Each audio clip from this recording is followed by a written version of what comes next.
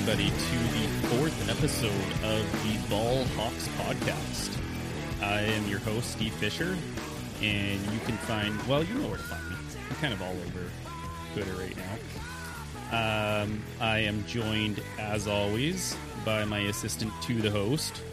Today, he is going to be my Dory to my Marlin, Christopher J. Phillips. I don't even know if that's your middle name, but how's it going, buddy? Not even close. Actually, I'm a little close. Yes, I'm. Today I'm doing well. Just, keep on swimming. You all know where to find me as well. I'm on Twitter at PhillipsChris12. Of course, please be sure to follow the podcast account as well at ballhawks_pod. Yeah, and today, for the first time ever, the inaugural guest of the Ball Hawks podcast, we have kind of a big guest, both physically in the gym. His deadlifts are out of this world. I've seen videos and I've actually seen it live. And he is 1/3 of the boys from the PP1 podcast. And he's also done appearances on Sportsnet 650. We have our good buddy, Theodore Lights at Sightsee Wong the Third. That's the best. I butcher it every single time. Ted, what's happening? Not much. Thanks for having me on, guys. What an honor. I can't believe I'm the first guest and you guys are already bagging guests in episode 4. Truly honored. Thanks, guys. Yeah, it kind of moves along quickly there. I'm just butchering all sorts of names. Got Chris's middle name wrong. You nailed my name right. Its purpose perfect. Was it actually? Yeah, could be part of the all name team. Well, yeah, where was that last episode, Chris? If I'm being honest, Ted, I was a little hesitant to bring you on as our first guest. When Steve said, like, hey, we're going to bring Ted in, I was like, yeah, Ted's our friend and all, and I like Ted, but, he's getting all these guest pods all over the place. He's on Sportsnet 650. Like, do we really need to, boost his ego that much? Or should we bring him back down to earth a little bit and bring on someone else just to, remind him, hey, when you go big time, don't forget about us little guys. Well, yeah, I appreciate you worrying about the size of my head because it's not a huge head. But yeah, guest number 1, you guys are bringing on a hockey podcaster onto a football show. We'll see how that goes. I immediately regret this decision. So before we get started, I do have to say a very happy birthday to my wife. What an angel letting me podcast on her birthday. Happy birthday, babe. Love you. I'm sure also you guys a babe. want to say happy birthday to my wife as well. Happy birthday to your wife as well. Wasn't forced. It's okay. She won't listen to this, so she won't see that you guys don't actually care. Happy birthday, Alyssa. We love you. So we were, just before we started recording here, we were talking about probably the most recent, biggest news in all of football land. And that's the fact that I have been all up in Tony Khan's grill. Never in the history of irrelevant tweets has 4 words ever destroyed a billionaire's ego like Tony Khan. It was, oh my goodness. I know we kind of went over it, but this guy is something. If I was that wealthy and I had that much responsibility being the part owner, I think we decided on, or at least he has some stake in the team. It's his dad's team, actually. I would not be trolling Twitter to defend my name to a nobody average person. When you look at his description on Twitter, it reads owner, football analytics, Jaguars, owner, director of football, GM, sporting director. Is that president, it? CEO. Oh, okay. Oh no, this is True Media Sports president, CEO. So he's got a couple of slash. He wants everybody to know how important he is. He's Cordell Stewart of Sons of Ownership. Now we were talking about it off air, Steve, but let's maybe quickly run maybe short version. What happened? What did you say? Okay, so what happened was earlier in the free agency period, this guy at CJ Golson calls I think it was the Jonnu Smith trade like 30 minutes before Adam Schefter tweets it out. So everybody's like following this dude. They're blowing it up. They think he's like this verified source. And really, I think he's just like this average dude like me, just a little bored and having fun. And he says that the Ravens and the Jaguars are in talks to make a trade, Orlando Brown Jr. for DJ Shark. And Tony Khan gets on there and he's like, this is not true. Just kind of being like whiny and like needing to like explain himself instead of just thinking in his head, oh, who's this CJ guy? He's an idiot. I'm just going to ignore this. So he gets on there and today it resurfaces somehow. I don't even know how I saw it. And he basically says like, I swear on my life, I did not do this. And so in 4 words, I respond with the chuckling face.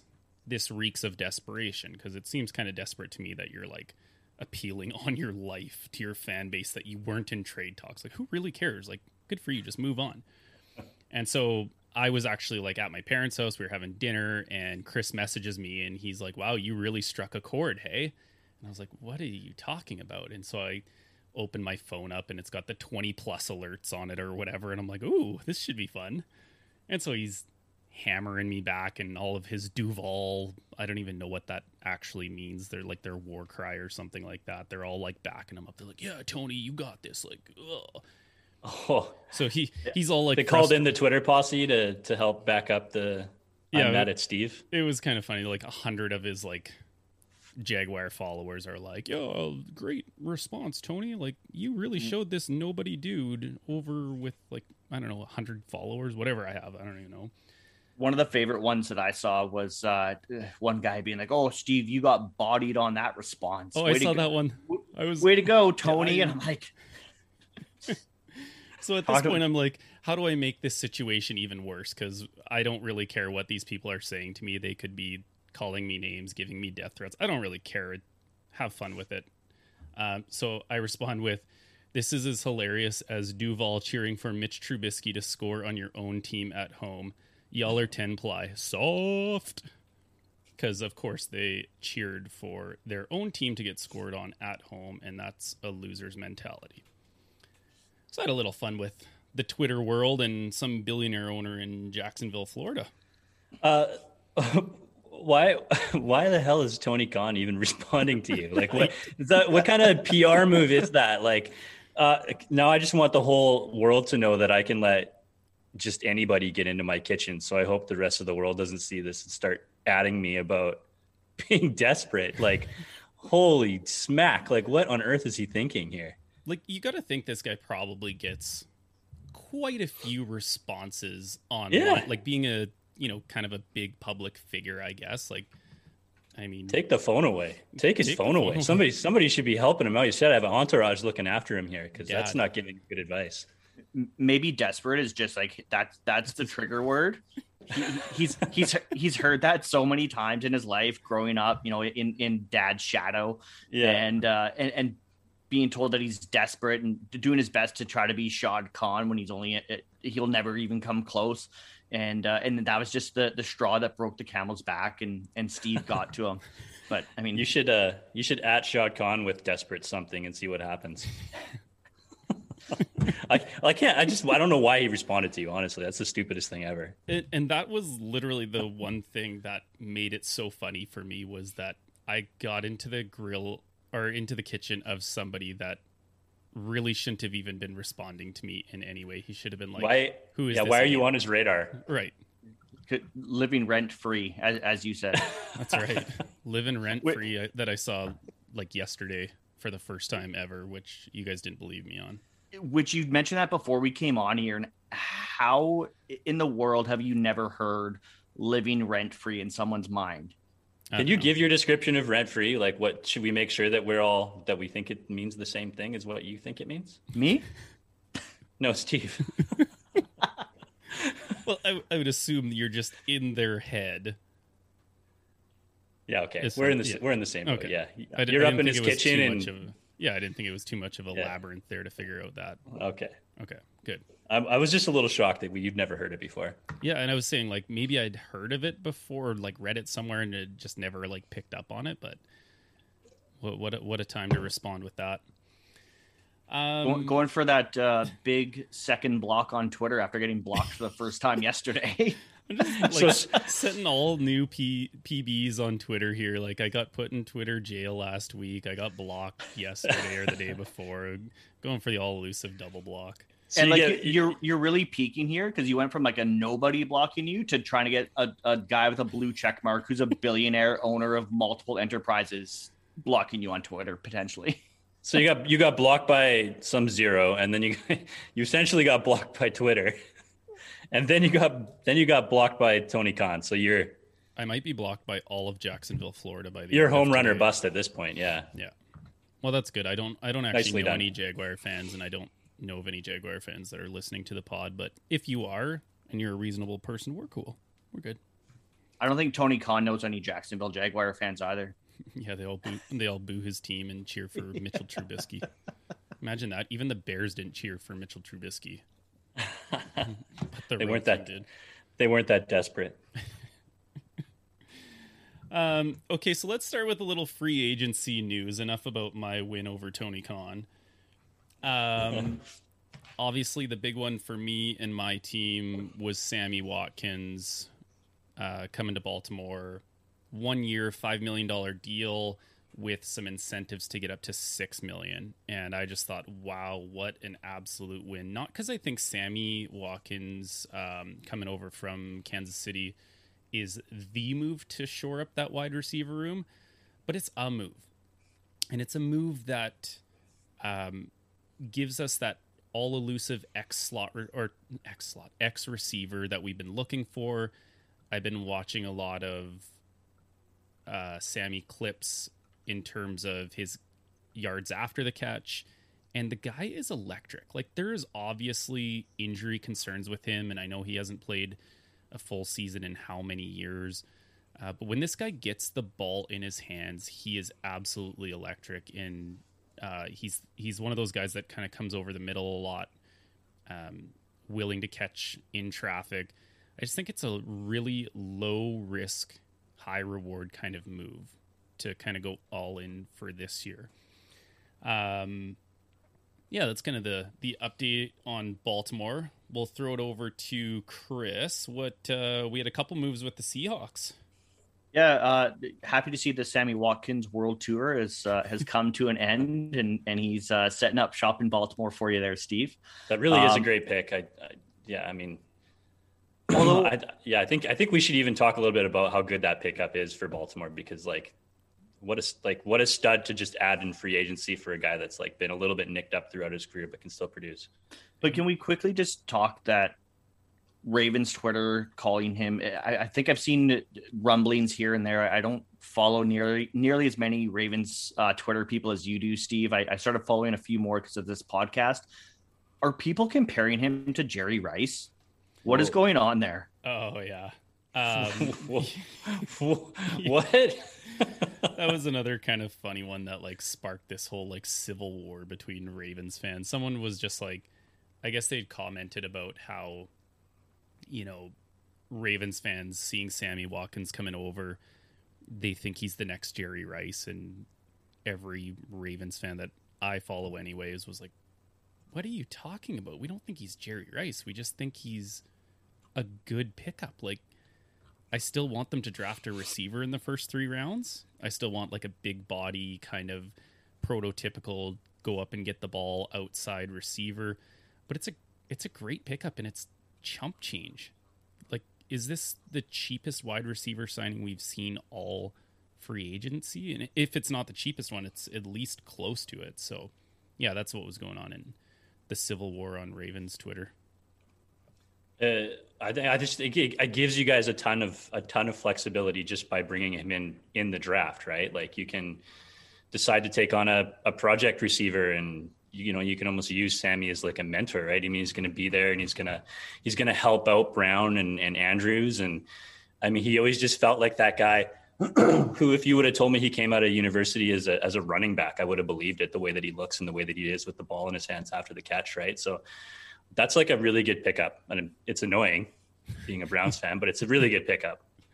Oh, we weren't going to tell people that you're a Browns fan quite yet. We want them to listen at least till 15 minutes. we just hit the 15-minute mark. So oh, perfect. Oh, there you go. Thanks, Ted, for ruining it. I didn't really know it was a secret. Yeah.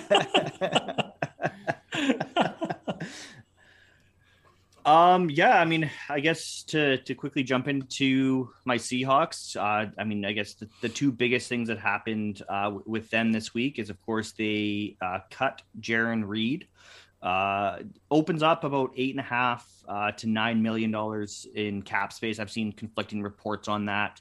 $5 million in dead cap. It certainly puts the pressure on some younger players like Poona Ford to perform after getting his new contract. Gives more playing time for a guy like Brian Monet, who played well in spurts last year, so we'll see what happens there. And then, of course, Jaron Reed just went over to the Chiefs. That was just announced right before we came on here. And then, of course, after cutting him, they announced that they re-signed Carlos Dunlap to a 2-year, $16.6 million contract with $8.5 guaranteed. Steve, thank you for trying to take the wind out of my sails on that one. He, like I said to you in text message, very heatedly, he made the Seahawks pass rush better last year, regardless of him being second last in your fancy stats there. He had 18 pressures in 7 games with Seattle. He was second on the team in sacks last year in only 7 games as well.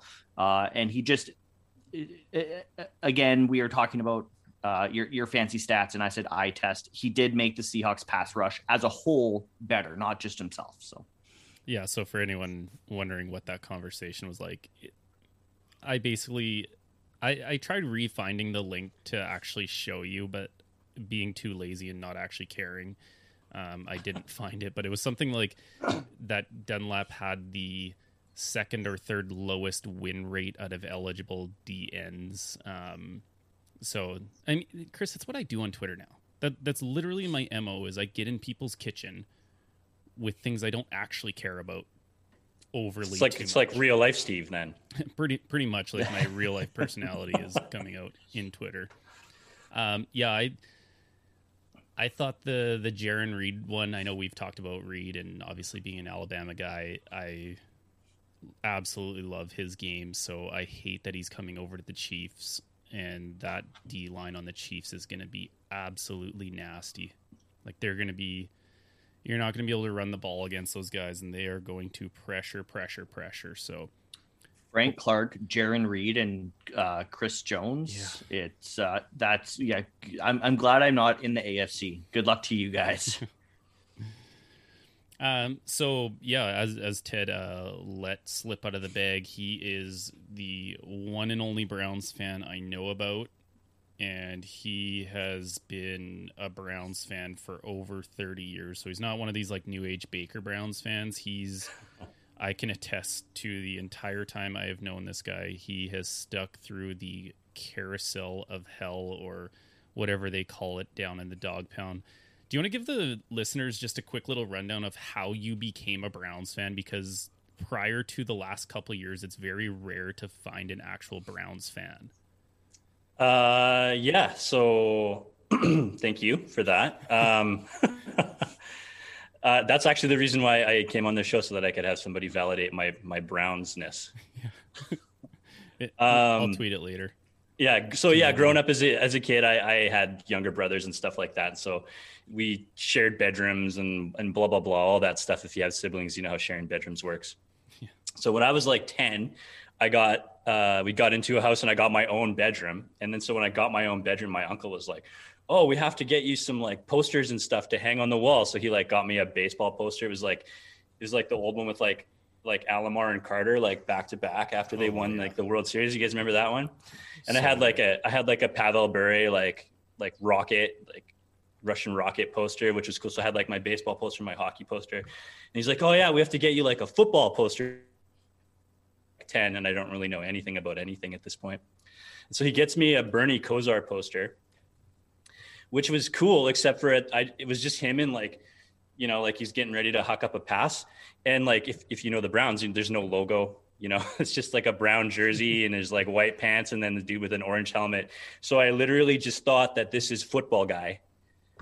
And that's what I just thought football looked like. So when it came time, like I got to school and people were like, oh yeah, who's your team? And I'm like, I'm the football guys. What do you mean the football guys? Like, oh, I like the guys with the orange helmets. And then it just kind of rolled from there. And I've been sort of, Browns ever since, right? Because you can't go back after being on the football guys bandwagon, right?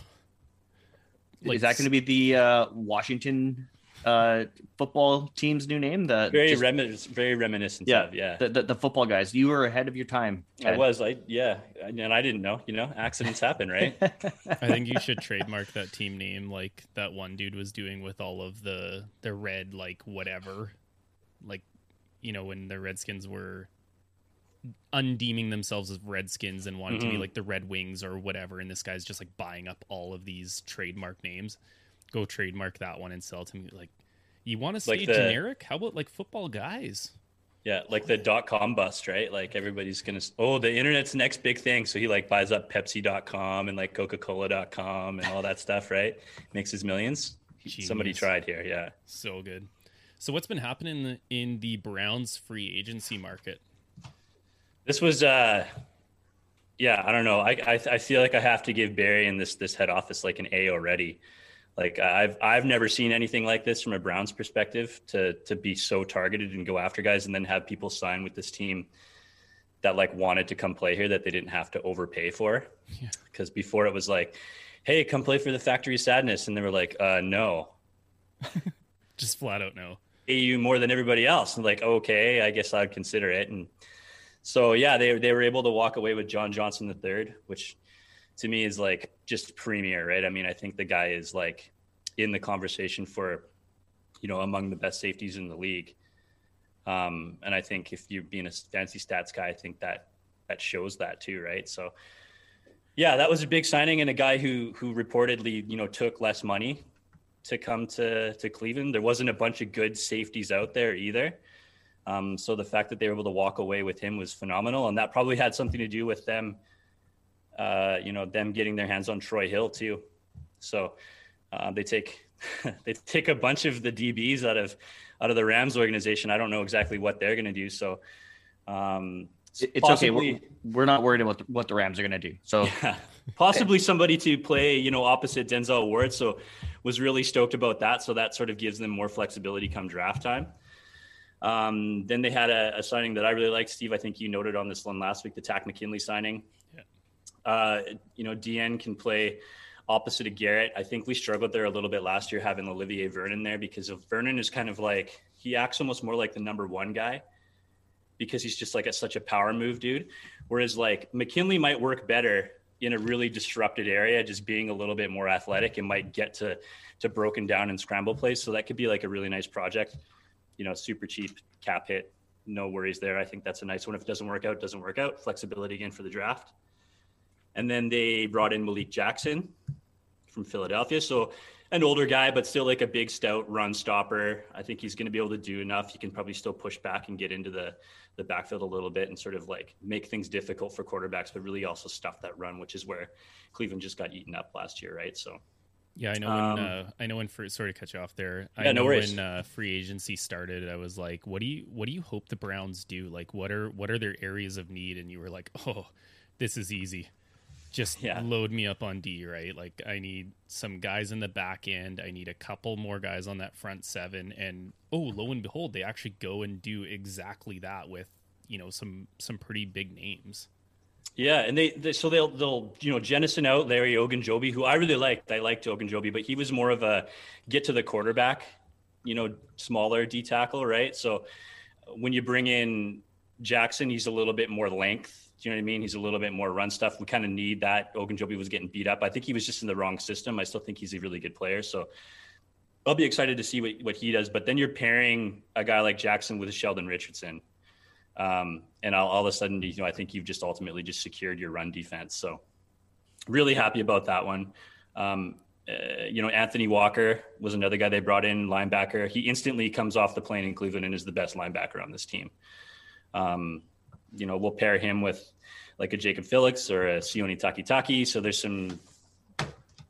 some more reliability there, right? And a guy who can also get to the quarterback a little bit. He's not going to help you like in pass defense, but he's there. And then the big news for me was the re-signing of Hollywood Higgins. So Baker gets his boy back. It's only on a 1-year deal. I wish they would have re-upped for a little bit longer, but I mean, the 2.38, it's like, I mean, you can really move him all over the field, right? If you need him to play number one, he can play number one, just like he did when he took over OBJ's spot after he went down.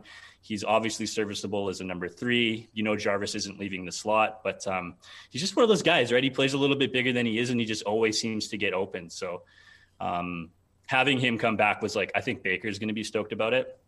I know a lot of Browns fans are stoked about it. I know that there was a decent amount of interest from him to go to other teams around this league too. So seeing Richard Higgins come back was a big deal for me.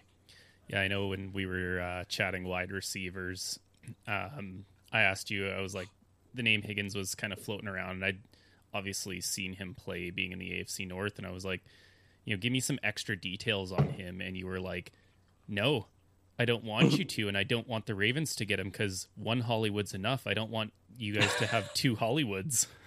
There's already too many Hollywoods in the AFC North as it is. That's right. And Chris, maybe you can give the viewers kind of like a rundown. I know John Johnson isn't really, I mean, it's the most boring name if we're going from all name team to like maybe the most third. Boring. Yeah, John Johnson the third. So he's a fellow the third. There's 2 more of those guys with plain names, but give the viewers a little like kind of rundown of what the Browns can expect out of a guy like John Johnson. I mean, I'm not going to say that I know all the ins and outs of John Johnson. Of course, when the third, I'm sorry, when the Seahawks are playing the Rams, of course, I'm paying more attention to the Seahawks offense than I am the Rams defense. But he was certainly a name that popped up a lot for making plays on defense against the Seahawks. I'm sure he has at least one interception on Russell Wilson, if not multiple interceptions on Russell Wilson. But he's definitely he's always involved. Like I said, he was a guy that you're always hearing his name. He's active. He's all over the field. He helps in run situations. He's good on helping out on pass situations. So I definitely happy to see him out of the NFC West and out of Russell Wilson's kitchen. And I think the Browns definitely found a good player there in John Johnson the third. I also just wanted to mention you talked about Takk McKinley there. And I think it was our first free agency episode that we talked about our love-hate free agency contracts.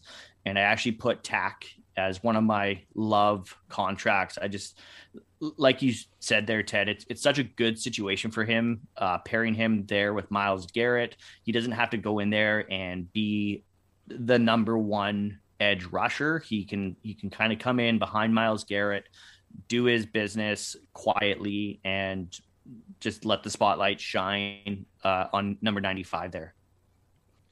Yeah, I mean, all I've heard about John Johnson is that he's just an absolute general out there too, right? So to have a guy come in and it's sounding like day one he's going to walk in and wear a C and call this defense too. So there's a very good chance he could walk away as the second best defender on this team behind a guy like Myles Garrett.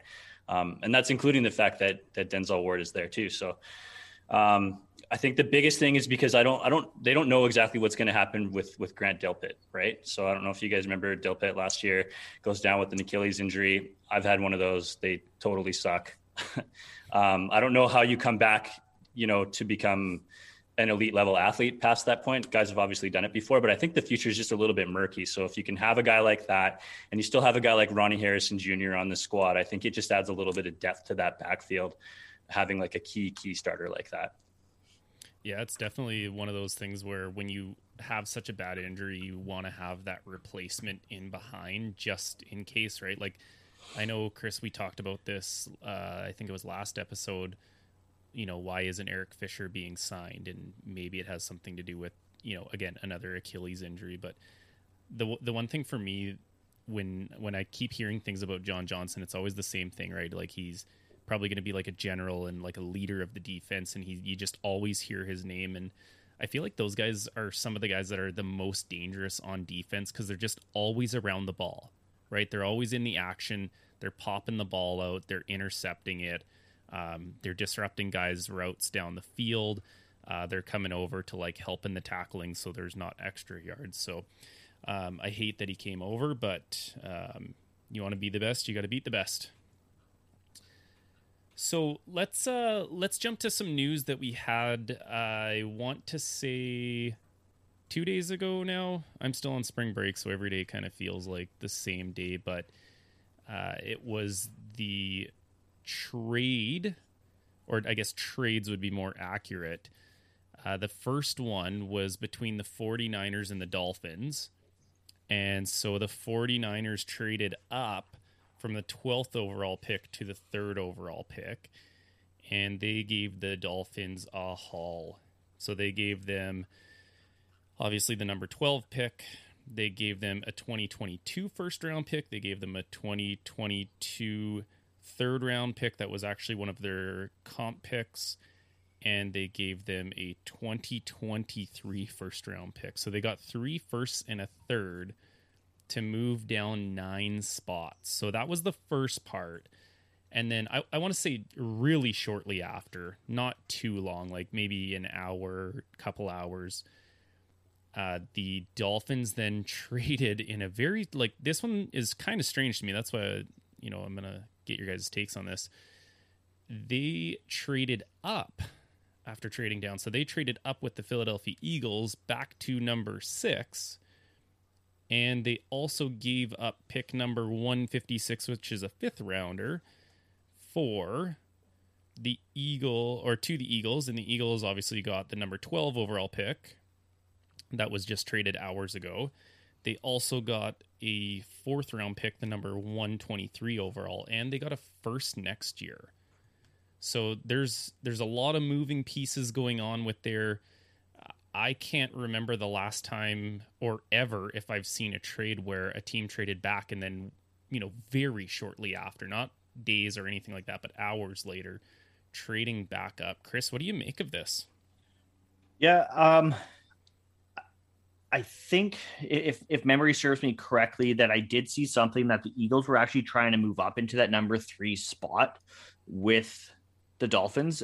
From what I saw, they were, or maybe they were trying to move up into number 2 with the Jets, but I did see something that the Eagles were trying to move up into one of those top spots to draft a quarterback to replace Jalen Hurts, apparently. Wild. Yeah, it's definitely crazy. It's obviously the Niners are going for that quarterback of the future. Jimmy G is clearly not their guy. Shanahan has obviously fallen. He's fallen out of favor with Shanahan. Shanahan wants to move on from him, whether that be this year, next year. But I mean, if you draft a quarterback 3rd overall, you're not starting Jimmy Garoppolo at quarterback for the San Francisco 49ers this year. Did you? Sorry to interrupt. Did you see this? This Adam Schefter tweet that just came out like a little while ago, and apparently like the Niners are saying like, we believe we have a playoff ready team, and we think that Jimmy Garoppolo is our guy. Like, what does that mean? That basically means like, we haven't got a good enough offer yet, right? That's what that means, doesn't it? Yeah, ridiculous. I think maybe I don't you'll know. see the Jets try to play something like that off as well. Like, oh, hey, just so you guys know, Sam Darnold is our guy. We have full intentions. We fully believe in this young Sam. Like, no, you guys, you don't trade up and give up 3 firsts and a third to draft. Who knows? Like, maybe this is like the shocker coming up. Wouldn't that be something if they were like, we just need Jamar Chase. That's who we need to go get. We're not going to worry about a quarterback. I think it's like really like smells like probably Trey Lance.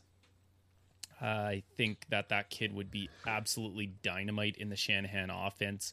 And maybe that's where some of those remarks are coming from, because from everywhere that I've read, it seems like Trey Lance is still maybe a year away. He could kind of be mentored and then brought in. But I kind of agree with you, Chris. Like, if you're going to trade somebody or you're going to trade up and it's going to be the 3rd overall pick, like, you got to think that guy's starting day one, or that's like the expectations at least.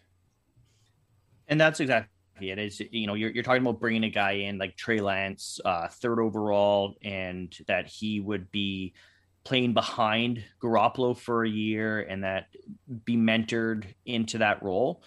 Fans will lose their ever-loving minds if the Niners use the 3rd overall pick on a quarterback and don't play him in his first year. It's so much different when you select a guy like Lamar or Russell Wilson later. Fans are going to be so much more patient with that kind of approach. And ultimately the cream rose to the top in Seattle, and it did the same thing in Baltimore, but this isn't that, right? That's something completely different. If you're drafting a guy that high, then people are going to want him. So when the Browns took Baker, they had a starting, air quotations, starting quarterback there, and it only lasted like 4 games or something like that. Like, it's just, at some point that's going to change, and the fans will force their way into that happening. And whether it's Justin Fields or Trey Lance, like, who knows? But even then, Ted, Baker didn't get in until Tyrod got hurt. Right. Which is actually, now that I think about it, is actually somewhat humorous, because the same thing happened with Justin Herbert this year, where he didn't get in until Tyrod got hurt as well. And I've been seeing, you guys are talking about Justin Fields and Trey Lance, and sorry to cut you off, Ted, but no, not at all. A lot of people that I'm starting to see more and more people saying, which I think Chris Sims was one of the first guys to say this, Mac Miller, or is it Mac Miller or Mac Jones? Mac Jones. Mac Jones. Yeah. The quarterback from Mac Miller's, I think, the rapper, but I don't know. You were listening to him before you jumped on here. Clearly listening to him more than I am watching Alabama football, I guess. But a lot of people are saying that he's the guy that Shanahan's going to target because he's the one that fits Shanahan's system the best. And the one thing that I saw that kind of pointed to that fact was, Shanahan was so successful with a guy like Kirk Cousins at quarterback. Shanahan was so successful with a guy like Matt Ryan at quarterback, and that he's not necessarily looking for that dual threat type of quarterback. Yeah, I mean, I think it's going to be an absolute bombshell dropped on the NFL if Mac Jones, and I love Mac, being a Bama fan myself, and, he was in the running for a Heisman Trophy, wins a national championship. The guy can play. I just think today's NFL, you need a guy with a little bit more mobility. And I honestly hope it happens, because it will light the world on fire. And, Chris, we were talking about this. I didn't go back and actually check, but I don't think I've ever heard or seen of a draft where a quarterback goes 1, 2, 3, 4, which was kind of like some rumblings going on that it's going to be Trevor Lawrence, it's going to be Zach Wilson, Justin Fields, Trey Lance could go 1, 2, 3, 4. But if Mac Jones goes 3, we could see 1, 2, 3, 4, 5 quarterbacks go in the first. Like, that would be bananas. Bananas. I don't think the Falcons go quarterback personally. I think they. But somebody will trade up at least. There's enough suitors that are like, if you don't need a quarterback in the first 5 picks, go get your haul. The Falcons have needs as well. The Bengals are drafting at number 5. I think they're gonna sit there because they have needs, especially if a guy like Penei Sewell is still sitting there, the left tackle of the future to protect Joe Burrow. I think you could see them doing something like that as well, or Kyle Pitts at tight end. Mm-hmm. For the Bengals is both great options. Same with I saw one thing today or yesterday where had the Falcons projected or mock drafted Kyle Pitts as well. So I've seen that too. Yeah. I don't know if the Falcons are going quarterback or not. It would be crazy for sure if 1, 2, 3, 4 went quarterback. I still don't even know if I think 1, 2, 3 will be quarterback. I just don't know if the Jets are going to be at that number 2 spot come draft day. I feel like the real winner here is Mac Jones. I mean, that guy's PR team is working overtime. Like, he is mentioned in so many conversations he doesn't need to be mentioned in. He's literally a fit for every team now, I swear. Like, everything I've heard.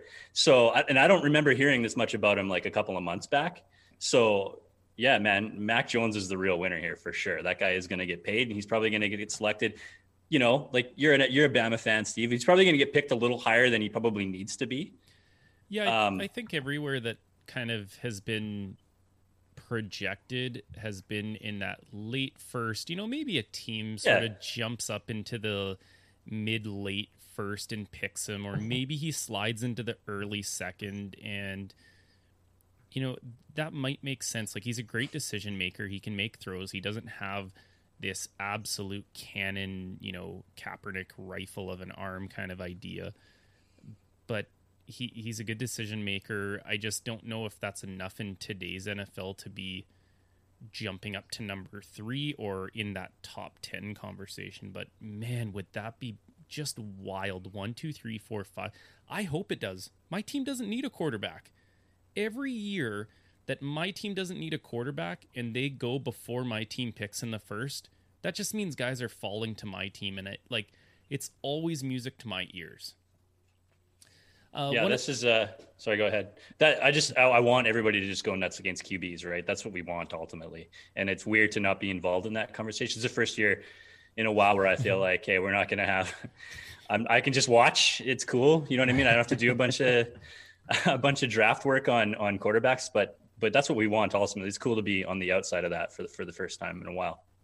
Welcome to the club, guys. Yeah, I really hope Brandon Weeden falls to us in the first. Right. We really need Weeden start the fire. Jump up and get Johnny.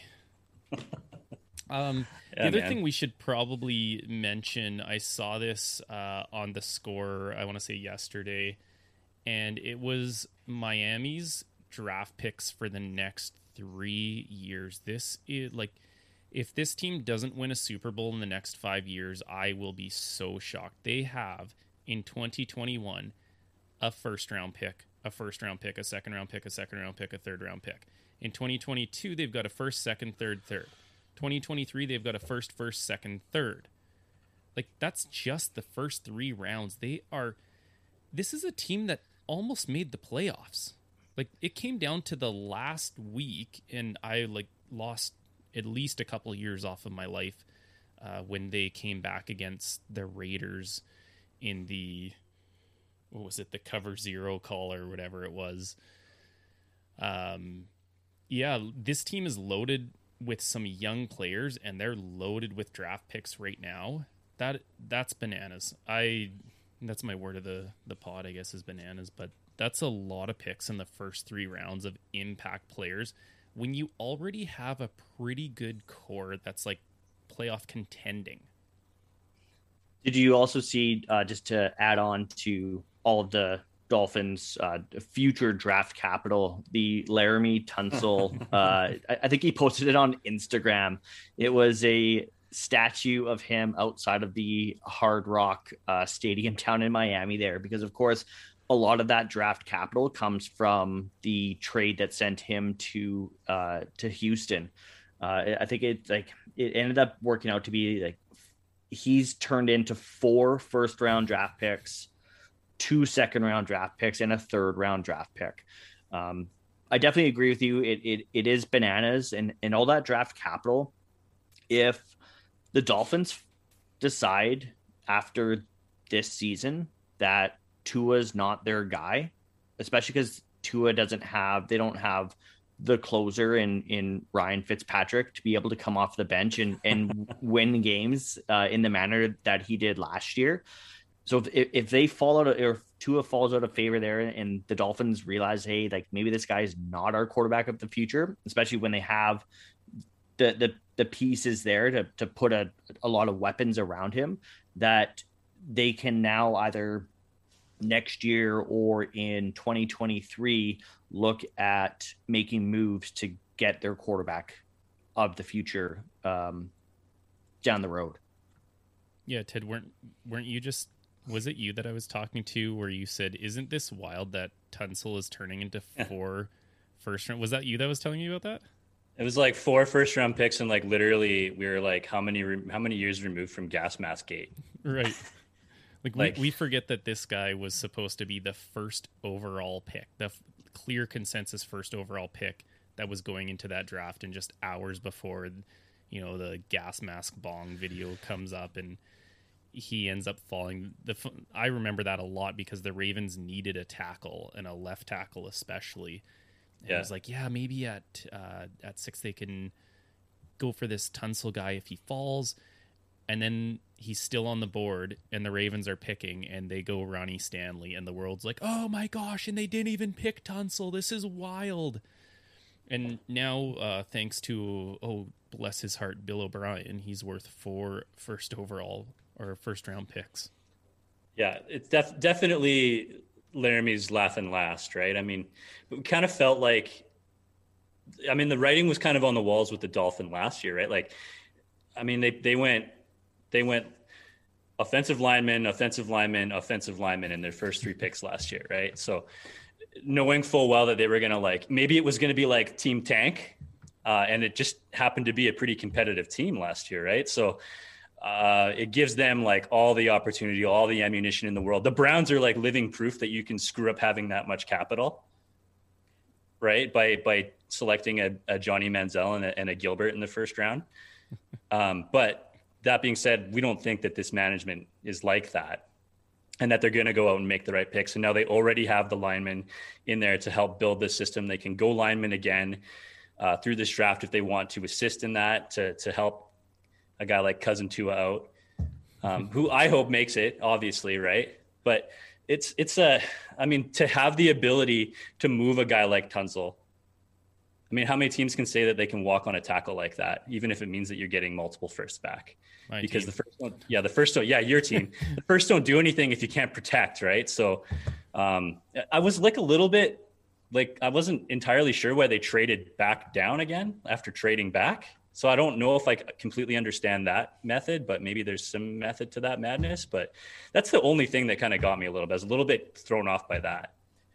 They're another team that when I look at those top 10 draft picks, or even not even top 10, the top 5 to I guess 6 picks, is they're in that 6 slot right now, is depending how the top 4 picks go, and depending where the Bengals go, I have the Bengals, I think, going either Sewell from Oregon or Pitts, and I think the Dolphins will go with just whoever the Bengals don't take in that scenario. So either they get the Penny Sewell out of Oregon, or they get Kyle Pitts at tight end, which is a huge weapon for Tua. Or I've also seen a lot of things that maybe they bring Jamar Chase and pair Tua back up with his his buddy from Alabama. Yeah, I think could you imagine that they walk on Tunsil and then they pick up Penny Sewell, and then still have assets on top of that? It would be a masterful turnaround for that team. It's a really good question why they traded back so quick, and why they traded back to a thing like number 6. Maybe that's the only team they were in conversation with, and they said we don't want to pick 12. We want one of the pick of, maybe it's Jalen Waddle, Jamar Chase, Devontae Smith, Kyle Pitts. We want an offensive weapon for Tua. And we know quarterback, there's going to be at least 2 quarterbacks, and we're okay with taking any of those 4, but we really believe that one of our guys, maybe it's Pitts and Jamar Chase, one of those 2 guys is falling into our lap. And guess what? We still have assets because the 49ers gave up quite a bit. So obviously we have a Browns expert on here. It would be wasteful if we didn't get your take. How about the first? Give me what you think, what you hope, really anything. What do you see the Browns doing with their first round pick? I know they're picking 26 because I see them snagging up players that the Ravens always want. So give me someone in the first round, and maybe someone you hope might fall to you in the second round. There's so many different scenarios because they've got a bunch of needs, right? There's needs at clear needs for them at linebacker. just like the rest of the league, there's needs for them at edge. Even though they have options now because of a guy like Tack,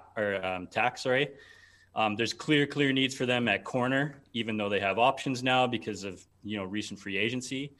And there's still needs for them at wide receiver, even though there's a lot in doubt because we don't know what's going to happen with a certain flashy wide receiver that already sits on this roster, right? So for the first time in a long time, I think they're in like a best player available mode, which I don't think I've ever said that about the Browns, right? I mean, last year was like, we need a left tackle. And so they went and got Jedrick Wills. Like they had to take a left tackle at that spot, and they took a left tackle at that spot. So I think the whole draft is going to depend on what falls.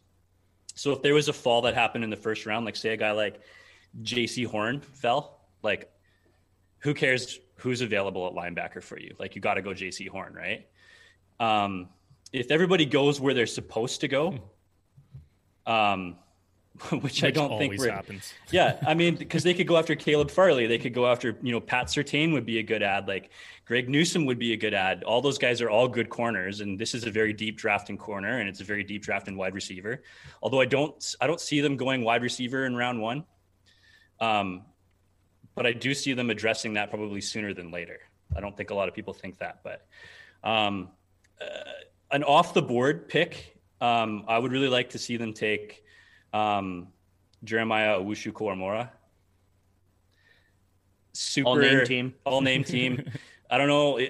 He's one of those like new age players, and I'll throw Zay Collins into this mix as well, where, yeah, they're listed as linebackers, but like not really, right? I mean, it's like Collins is bigger. He's like, 260 pounds, 6'4", 6'5", like rangy, can get all over the field. Crazy coverage skills, which people don't really make note of, right? And then a guy like Owusu-Koramoah, right? We'll just say JOK. He's much smaller. He almost looks like a big safety, but he's more athletic, like almost like a DB, right? But then he can also use him to blitz. You can also use him in coverage if you want to throw him up to cover a guy like, Pitts if he ends up in Cincinnati or something like that. And as long as they open it up and they have like a decent amount of coverage on the front set, you can really leave guys like those available. So I think if I could pick between a spot, I'd prefer them to go linebacker, and I'd really like them to take Koramoah or Collins if it's linebacker that goes. However, obviously if there's a good corner that's sitting there too, I think you have to go after the corner. That fits in so well to what we were talking about last week on the pod, which you've obviously listened to, Ted.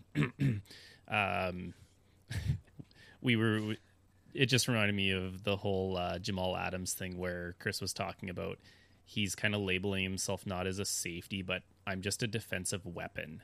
And like we used to call those in the last like 5 to 8 years, we'd call them tweeners. A lot of tweeners between like DNs and linebackers. Like, where do you fit? Are you a linebacker? Are you a safety? And I love that conversation. Like, imagine we could turn to a football field where it's like, let's just put 11 guys out there who are the best players. They're just weapons. And obviously, we're the best athletes. Yeah, you can't just throw all, 175 pound, fast, speedy athletes out there. But that'd be kind of a cool thing to, have all these defensive weapons. And then like what happens to this silly franchise tag Chris mentioned last week? Yeah. What do you pay the guys if that situation comes up? Terrell Suggs struggled with that forever. Like, what is he listed as? Is he listed as a linebacker? Is he listed as a DN? I remember you and I had like plenty of talks about that. But I think what a lot of teams are doing, and this is like this new age thing, right? We just want to get the fastest guys on the field who have an understanding of how they can be used. And Cleveland had a guy like that for a very short period of time, Jabril Peppers.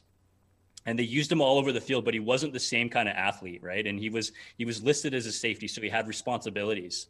If you go back a little further, if you guys remember a guy like Darnell Bing, right?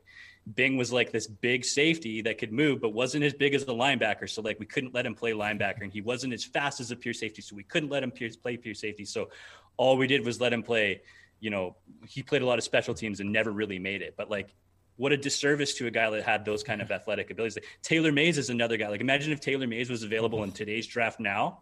for a guy that runs a 3-4-3, whatever, literally you just use him all over the field, right? I mean, what a weapon a guy like that would be playing in Seattle or playing in Baltimore. I mean, just salivate over those raw athletic skills, right? Yeah, definitely. Give us, just really briefly here, give us somebody that you could see falling into the second round. I know this, as we get further in the rounds, it's a little harder to project. What position are you hoping? And give me a name. Again, I'll go back to corner if they decide to go, if they decide to go D-end or something like that in the first, or if they decide to go, linebacker in the first. I could even see a guy like Jeremiah Owusu-Koramoah falling to the second round. It's like, isn't that crazy to see that I would take this guy in the first, but maybe he'll also be available in the second? Some of those corners that I listed, like Surtain or Newsome, could fall to the second, but they could also go in the first half of the first. This is a weird draft. I don't know, you guys are feeling this too, but it's hard to project any of this stuff. But I think like other decent guys that might be there are, if I go back to corner, Ifantu Milifanu, I think could be around, like a really rangy, athletic, tall corner who has like a first round grade, but because of the depth that's available in corner, he could be available. Aleem McNeil at D tackle might be a good one, who can like really push the pocket and help collapse things. And if you imagine using him in rotation with two veterans that already exist at the D tackle spot, would be like a ton of fun. And even though he just had a boom, like a huge pro day, I could see them going on a guy like Elijah Moore. Mm-hmm. So, who knows, at 5'7", maybe he doesn't go in the first round. I've seen him go in mocks where he ends up in the first. I've seen him where he's like mid to late in the second, who like kind of reminds me of a guy like Steve Smith, just because he's so physical. That's a guy that I saw both AJ Brown and DK Metcalf. Now, of course, Elijah Moore went to their alma mater. He went to Ole Miss, but both AJ Brown and DK Metcalf tweeted at their respective teams' social media account saying, AJ Brown saying, "Hey Titans, don't mess this up," and right. DK Metcalf said something fairly similar where, Seahawks, go get this guy. Yeah, I mean, these are just these guys are, even though they're 5'7", they're physical specimens for what they can do, right? And these guys, he's a bit of a nasty player, even though he's so tiny, right? So, yeah, I would like to see something like that happen. All the talk that's going on lately, though, I doubt to see him fall. But yeah, that would be a guy that I would be stoked to go off. There's a ton of guys in here, obviously, right? Yeah, it definitely has that like weird draft vibe where it's like, even in the second round, you're like, man, I could really see us getting this guy, this guy, this guy, this guy, this guy, this guy, this guy. And they're not just, I mean, you listed off quite a few corners, so I feel like you're kind of leaning towards corners, but I know from just talking with you that there's a lot of guys from all different positions that you're like, man, we could go D tackle there. We could pick up we could go get fullback. Oh, there's a punter available in the second round. It's a punter year this year, boys. Yeah, I would prefer them to not go D tackle. Oh, I thought you were going to say punter. I prefer it's a punter year. I would like them to go. I would like them to go corner because I believe there's so many good corners in this draft. I'd like them to go corner. Linebacker is a second priority, but however you want to play it. I mean, the Browns have 9 picks this year, so they have a little bit of capital too. And if I'm being completely honest, I think it's very possible that they trade down from 26. Yeah, I think a lot of teams in those like high 20s are going to be kind of fishing around for those teams in the early second to trade down. Maybe you pick yourself up an extra second next year, or maybe it's a third this year. And, it's another reason why I love cheering for the Ravens is because their philosophy is like, we have traded up, but it's a lot of trading down because guess what? All of these draft picks are lotto tickets. I want as many lotto tickets to try and win the lottery. Like, I don't want just one. I need lottery tickets, and I need them all over the draft. And the Ravens are just there. I mean, they're masters at loading up on compensatory picks and just stashing away moving down 2 spots, picking up an extra for the next year. Like, you do that 2-3 times in a draft, and all of a sudden you feel good about it, right? Like, I'll use the JOK thing again, right? Like, we just talked about the fact that picking him in the first round, but he might be available like mid or late way through the second. So if you if he's there at 26 and you got an offer, why not, regardless of what team you are, and you want to get your guy later, get him later and pick up the draft capital. Definitely. We are nearing the end, but we want to give our listeners the second installment of the Third Down. And Chris is going to help explain what that is and what you're in store for here, Ted.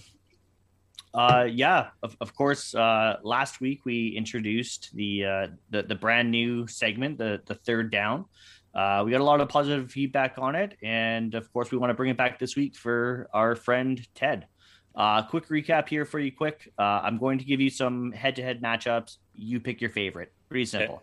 Okay. For this week, I decided to keep it football related. Of course, last week I said it could be football. It could be something totally random. You never really know. Like pick your favorite Power Ranger or something like that. But this week, the matchups will be based off of football show characters. I want to keep it to the fictional players. Okay. So you're not going to see, Michael Orr in the Blind Side or Ernie Davis in The Express. Some of these players you will see, they are based on true stories. But I also had to eliminate some famous coaches. So, not going to see Denzel pop up for his Remember the Titans or De Niro or, sorry, Ted, you're not going to see Kevin Costner's run as the Browns GM here. Okay. He's just really taking shots at us here. Like no Michael Orr, no Kevin Costner. Yeah. All right. Oh yeah. Or went to the Ravens too. That was totally unintentional. Yeah. Yeah. All right. you guys ready? Third down. I'm very ready. I think so. Okay. So for the first matchup here now, I'm going to give you a little breakdown for each guy as well. So first matchup, I've got Lance Harbor, quarterback, Varsity Blues, going up against his teammate, Jonathan Moxon, quarterback, Varsity Blues. Of course, Harbor was the starter until he wrecked his knee, which, probably ended his career.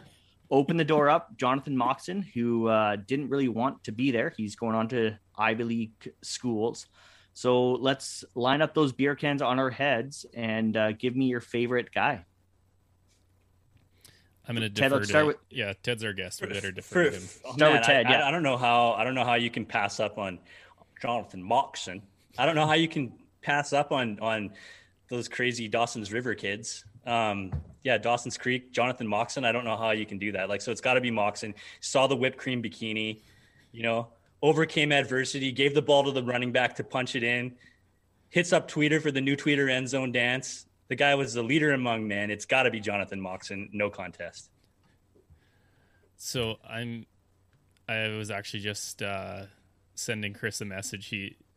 And I fully admitted that I am probably one of the worst sports fans for watching sports movies. I have seen less than 60 minutes of Varsity Blues, so I actually don't even have an opinion on this at all in the slightest. So I guess round one's going to Ted on this one. All right, so what's his face was played by the late Lance Harbor was Paul Walker. Jonathan Moxon was James Vanderbeek. I don't know if that just pick a guy, Steve. I'll give one to Paul Walker. All right, there you go. All right. Now, of course, Ted brought up the famous whipped cream bikini, which, for those of you that don't know, that was actually shaving cream. Ali Larder. Wasn't she also the Doritos girl? I'm not sure. Way back in... I don't know if I want to Google Doritos when I have the whipped cream bikini stuck in my head. So maybe. All right. We've got matchup 2 here. So we've got Julius Campbell, edge rusher. Remember the Titans. Going up against also his teammate, Gary Bertier from Remember the Titans. 2 standout defenders, for the newly formed Titans, of course. Campbell was a terror coming off the edge there. Bertier was great at shutting down the run. Let's hear it, boys. Who is your pick? Left side or strong side? It's got to be Campbell for me. Absolute monster. Put up with the bull crap. Overcame racism during that movie. Tons of things going on. So out of the two, I'm actually just sort of disappointed that you never made Sunshine available. Sunshine, sunshine. All right, so you guys will clearly understand that I have no prior knowledge of the third down segment because I too have never seen Remember the Titans. Yeah. That is blasphemous. That is one of my top all-time, not just sports movies, top all-time movies. Probably one of the movies that I've seen the most in my lifetime. I'm shocked. Remember the Titans. So I have like a handful of sports movies that I actually have watched, and I'll watch them over. Like Coach Carter was one of my favorite movies of all time, but the rest of them I find really suck, or I just like I almost can't get into them because people talk them up so much. It was like the first time. What show was it?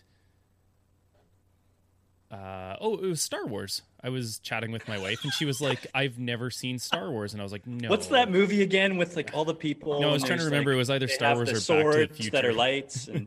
yeah, she'd never seen Star Wars. And I was like, oh my gosh, babe, like you gotta see this. We're gonna sit down and we're gonna watch all of them. And I'm obviously like talking it up because it's amazing. And she gets through like 30 minutes, falls asleep, and she was like, yeah, I just didn't really like it. It was kind of weird. And I was like, oh my God. Yeah, so Full disclosure, I'll defer on question 2. We'll give you Bert here, I guess. But also you have Disney Plus, so get on there and watch Remember the Titans. Okay, I won't do it immediately. Do it. I'm gonna harass you every day until you do. Yeah, because isn't the Trevor Lawrence's nickname is Sunshine? Yeah, and totally Sunshine it comes from the Remember the Titans thing. So you're gonna have to check it out. Yeah, Sunshine, Ronnie Bass. He can't run the veer, but he can throw the ball a mile. Yeah, so can Uncle Rico. Yeah, that's true. Matchup number 3 here. I'm a little bit nervous here at this point, Steve, but we've got 9. If I at least hit one of these out of here, we'll just pretend this is a baseball podcast, and maybe I'm hitting like 333, and it's somewhat respectable. All of a sudden, Ted's the new host, and Steve's our guest tonight. Yeah. So my lack of football movie watching. So matchup 3, we've got Nigel the Leg Gruff from The Replacements going up against Becky Icebox O'Shea from Little Giants. So the Leg is, of course, the original Leg before there was Greg. Yeah. He can kick a 50-yard field goal while smoking a cigarette versus the Little Giants' very own Lawrence Taylor. So again, Ted, we go to you first. I mean, I love Little Giants. I love throwing toilet paper rolls to your receivers to get them worrying about soft hands. Great movie, Rick Moranis back in the day. Not my jam though. I got to go with Greg the Leg, simply because he's wiry. Nice touch. Well, I've been harping on how it's like always a punter year or a kicker year, and how can you not like a guy that rolls out to the 50-yard line with a dart in his mouth, just ready, like it just speaks athlete. I mean, John Daly did it for how many years? Why can't they do it on movies? I'll double down on that one. And it's a movie I've actually seen twice, I think. I'm going to call that the first upset of the night here. I thought for sure Icebox would have taken that one. She wins the nickname, but big time. Yeah. All right. Matchup 4 here. We've got Forrest Gump from, of course, Forrest Gump. From Lord of the Rings. No. Star Wars. What was that show called again? Going up against now this is our first TV show appearance, Al Bundy from Married with Children. All right, we got our first heavyweight tilt here. Now I know Steve's gonna lean one side on this one because Forrest was, of course, the All-American kick returner for Alabama, but I mean Al Bundy, Polk High legend with the 4 touchdowns in the 1966 city championship game. I mean, at least that's what he says. So again, Ted, who's your pick here? It's gotta go to Al. I mean, how can you not give it to Bundy? I mean, you can't see me, but I'm doing the touchdown pose as we speak. You know that he doesn't care if his armpits stink. You know that it's not going to affect his day to day. He's going to be in that shoe store. He's going to be selling shoes, and he's going to be berating women with the comedy that we can't show anymore. It's so bad and awful. But this was Al Bundy, and all he did in his life was pull himself out of that wretched, terrible job and that awful marriage with Peggy, and he ended up on Modern Family. I mean, ultimately, the guy won the day. So it's got to go to Al Bundy, and I say this with one hand down my pants. So resting up.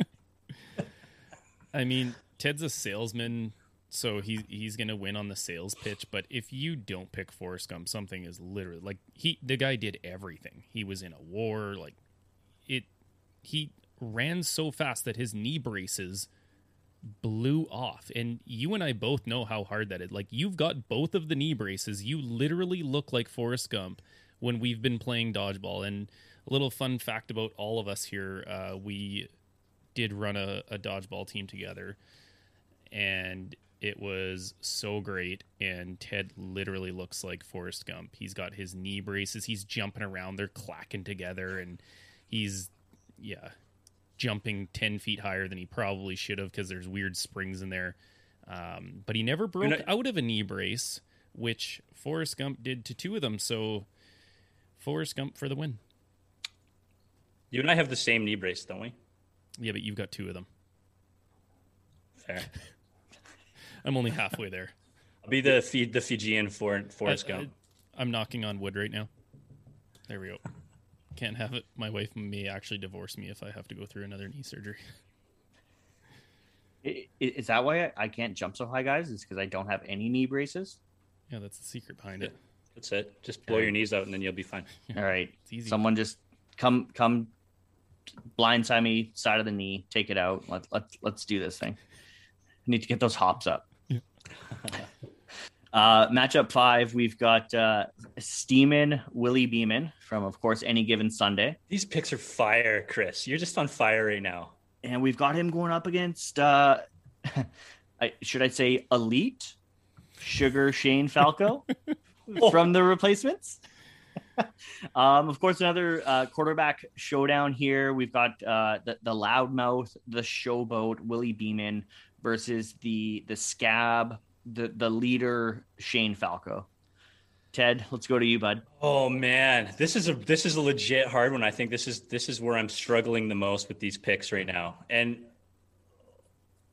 Shane Falco, like, he's the only quarterback that's thrown a touchdown pass underwater. But as far as the fake team quarterbacks, it's got to be Steeman Willie Beeman. I mean, literally took the franchise from the dumps after Cap went down, brought them all the way to the championship. Those sick black jerseys of the Sharks. Al Pacino was there helping him along his way. And then when the crap hits the proverbial fan, Al Pacino and Willie Beeman leave to the next franchise to bring the next championship in. And the guy was like, I mean, the stud among studs. So I just don't. I have to go with Willie Beeman. Guy had his own music song and music video. So I mean, it's got to be Willie Beeman on this one for me. You know what makes choosing these very easy when you've only seen one of the two movies? And once again, I'll oust myself in front of the entire world. It's really not that hard. I have no idea what he's talking about there. I know it's another one of those shows where it's like, you haven't seen Any Given Sunday. No, I haven't seen it. But guess what? There's shows I haven't seen or that you haven't seen that I've seen. Also, it's Falco. It is Falco. Falco, Flacco. Chris can't figure out the difference between the two. Same person. He's elite same. By connotation. So Shane Falco. Or should we say Shane Flacco? Just to confuse Chris. Just keep him in the elite conversation, I guess. You know, Steve, I really thought I was going to reveal myself for having not seen a lot of these football shows and different football movies. So thank you for saving me the embarrassment of being able to say I haven't seen a lot of them myself, because you haven't seen pretty much any of them. So thank you. And you took away one of the ones that I actually did see. So appreciate you on that. Thank you for that's why you're the host of this show, is so that you can save me from the embarrassment. Hey, look, as Tony Khan would know, I don't really take myself overly serious, so no skin off my back. Come at me, Tony. Sounds pretty desperate to me. Matchup 6, we've got Booby Miles from the Friday Night Lights movie versus Earl Megget from The Longest Yard, the Adam Sandler version. So, of course, we've got the star high school running back in Booby Miles, who was, looks like he was on his way to whatever Div 1 school he wanted till he blew up his knee, going up against the Prison League's version of Alvin Kamara.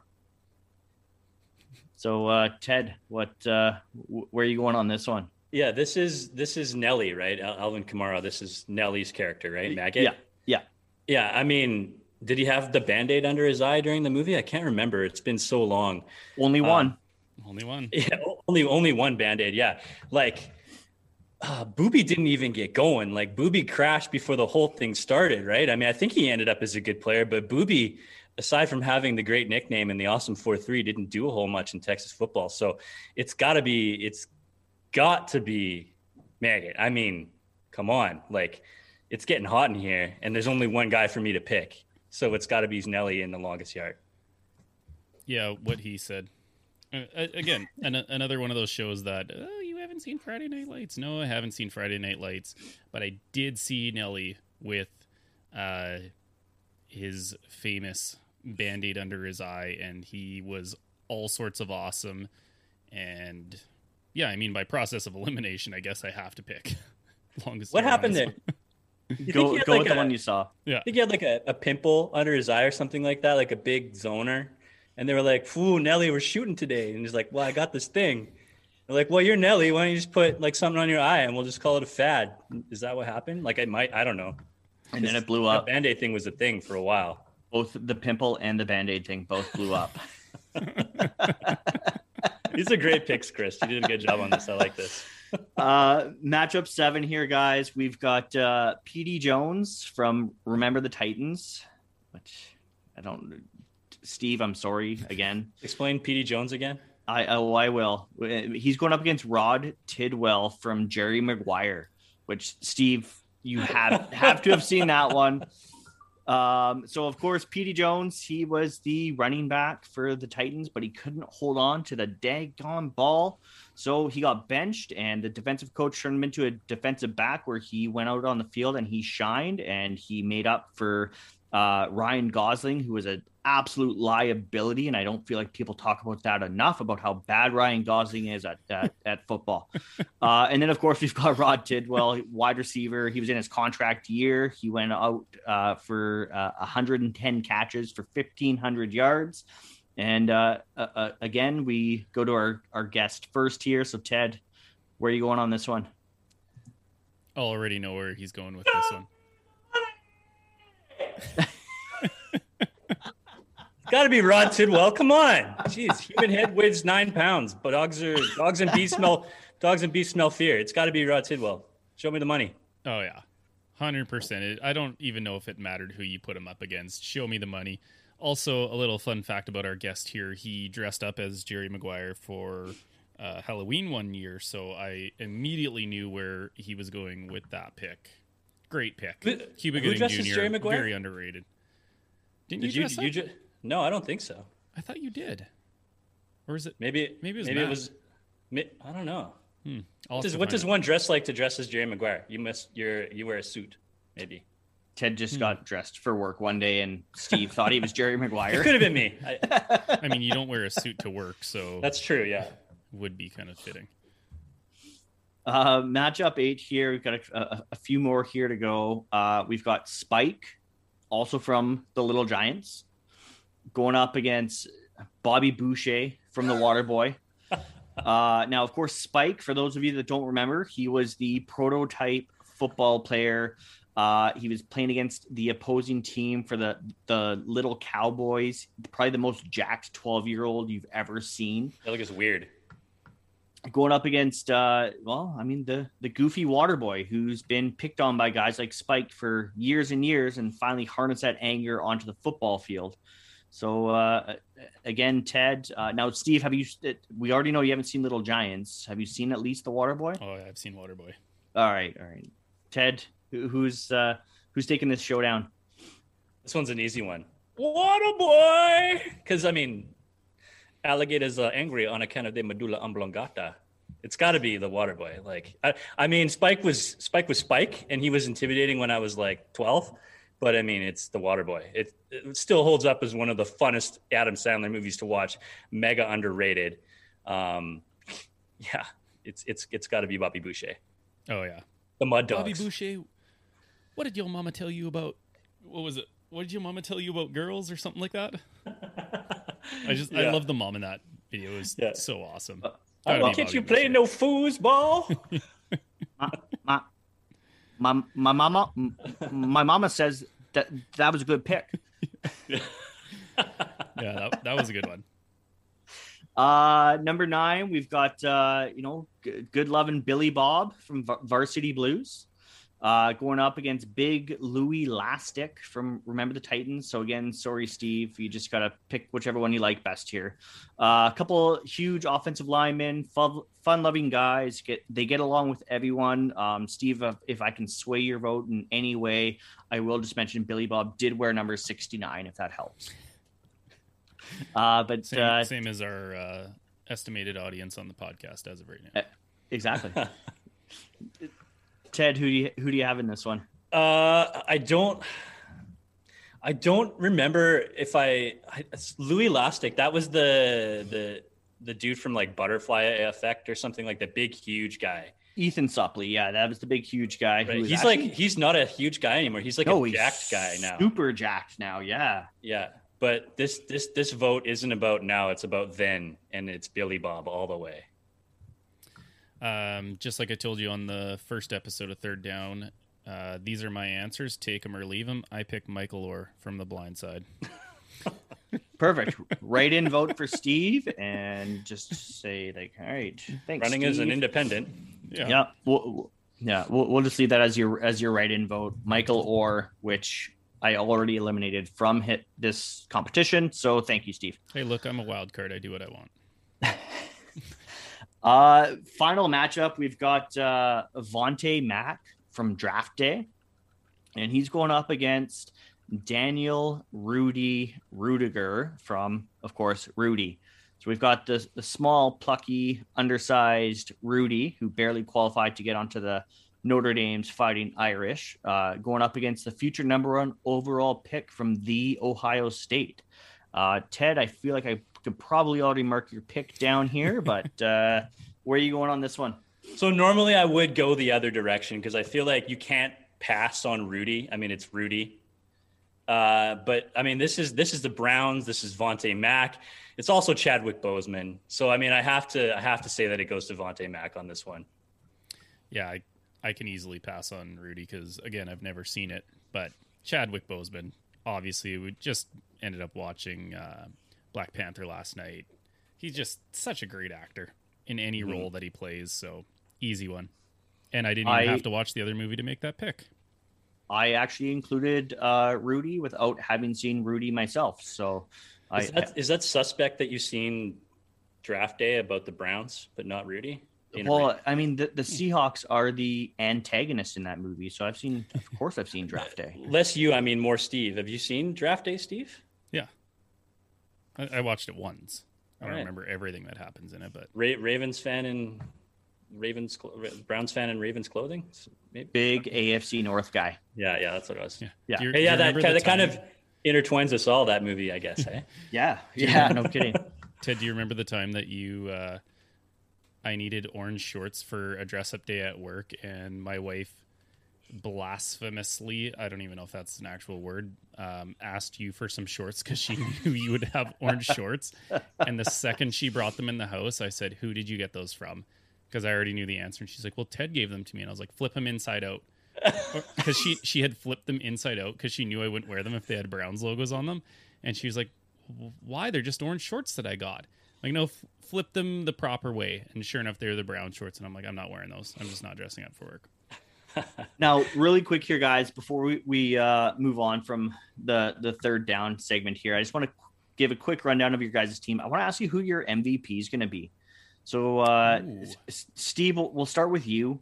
On this one, we'll leave the final MVP honors to Ted there. So Steve, for your team, I've got Lance Harbor, we've got Gary Bertier, we've got Nigel the Leg Gruff, we've got Forrest Gump, we've got Sugar Shane Falco, Earl Megget, Rod Tidwell, Bobby Boucher, Michael Orr, which he's disqualified from the MVP discussion here, and Vontae Mack. So who's your MVP? I mean, part of me wants to spite you because I can see the anger in your eyes and in kind of the disdain in your voice, but it's allergies. Yeah, it's allergy season, right?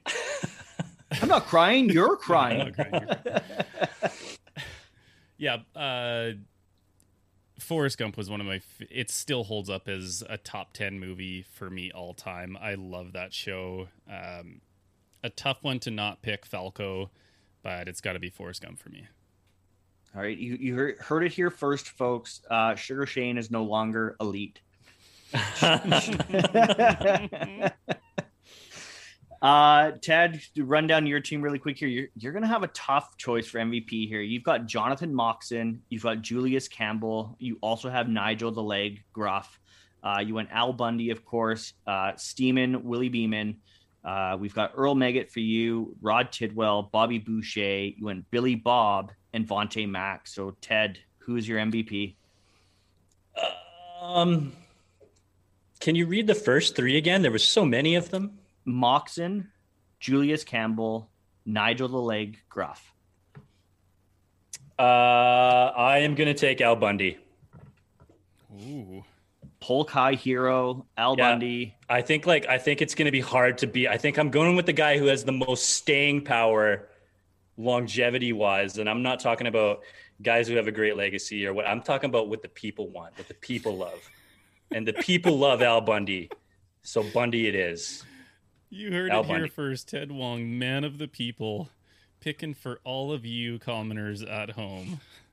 Well, I think if we go head-to-head showdown here, guys, MVP versus MVP, which I mean, actually, you both chose who I had in the head-to-head matchup, Forrest Gump and Al Bundy, and I'm giving the win here to Mr. Ted Wong. He is taking home the third down trophy tonight, and we're I guess going to give the overall MVP award to Mr. Al Bundy on this one. I mean, did you really think you weren't going to win that? I think, what did I see? 3 of the 20-something shows you just listed. Damn it, Peg. Good matchup.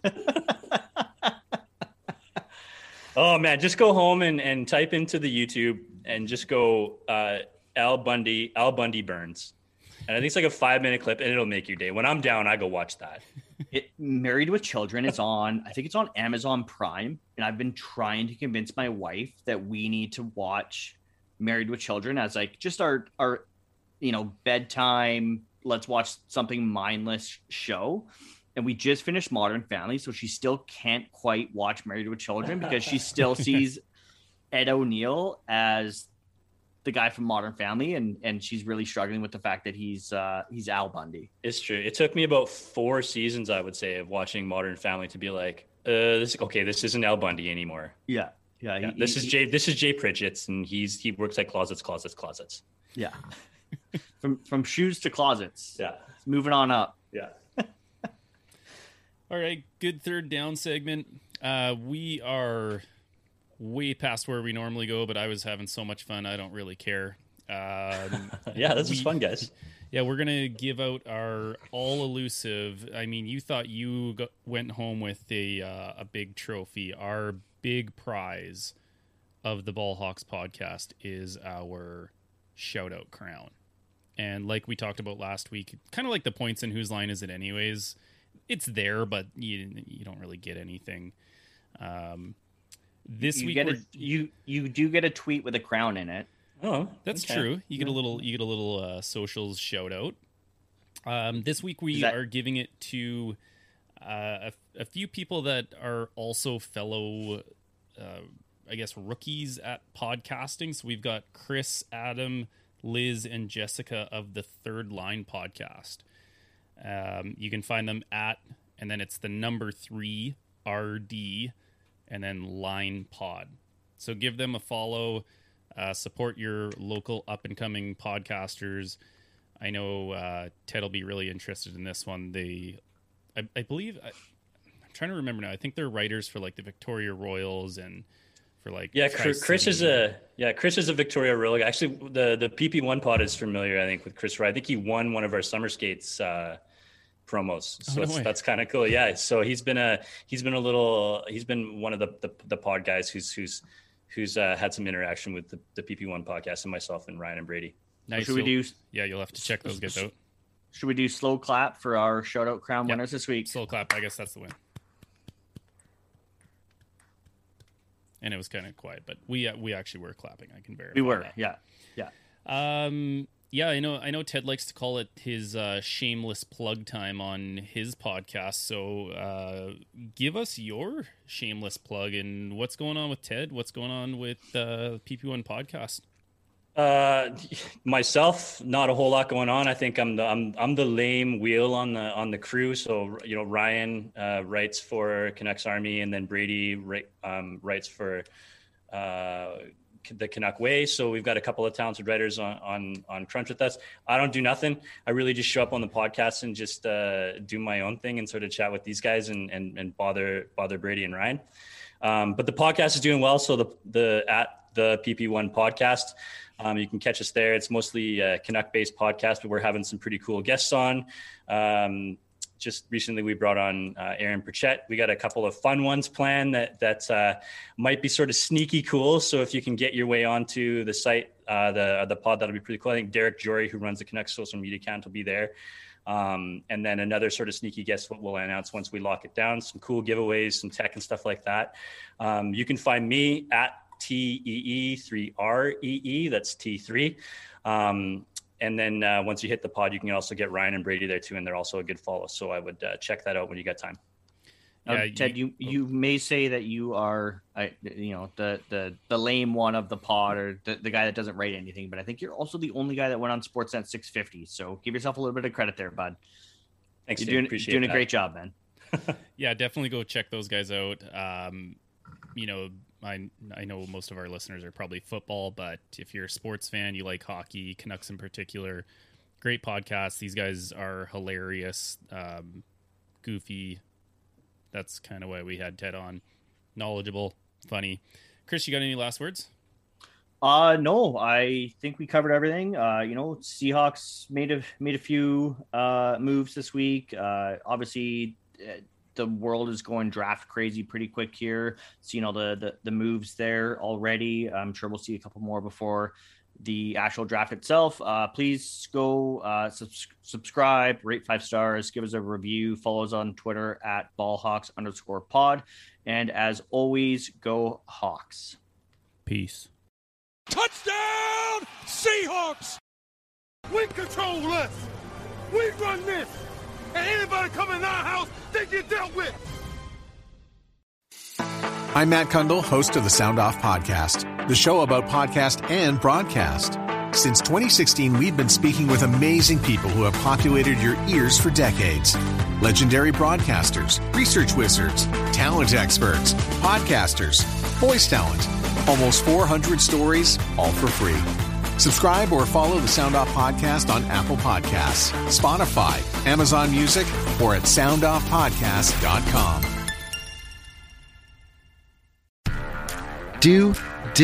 Will, the Story of People podcast is now available on the Crier Media Network. The first 5 episodes are here and feature some incredible guests that fit into one or all 3 of those categories. Ready? Tara Sloan from the San Jose Sharks, Undercurrent podcast at NBC Sports. Marianne Iveson from Iveson Voice and the Let's Take This Outside podcast to talk about the world of outdoors as well as voiceover land. Ariana Hunsicker, future Canadian Paralympic swimmer, already winning tons of awards for this country. Scott McGregor from the Hot Wallet podcast to dumb down the world of crypto, Bitcoin, and NFTs so you don't have to. And Jackie Holowati from Climate Pledge Arena in Seattle, Washington, the first net zero carbon certified arena on the planet. Wherever you get your pods, wherever you watch your pods, and on the Crier Media Network.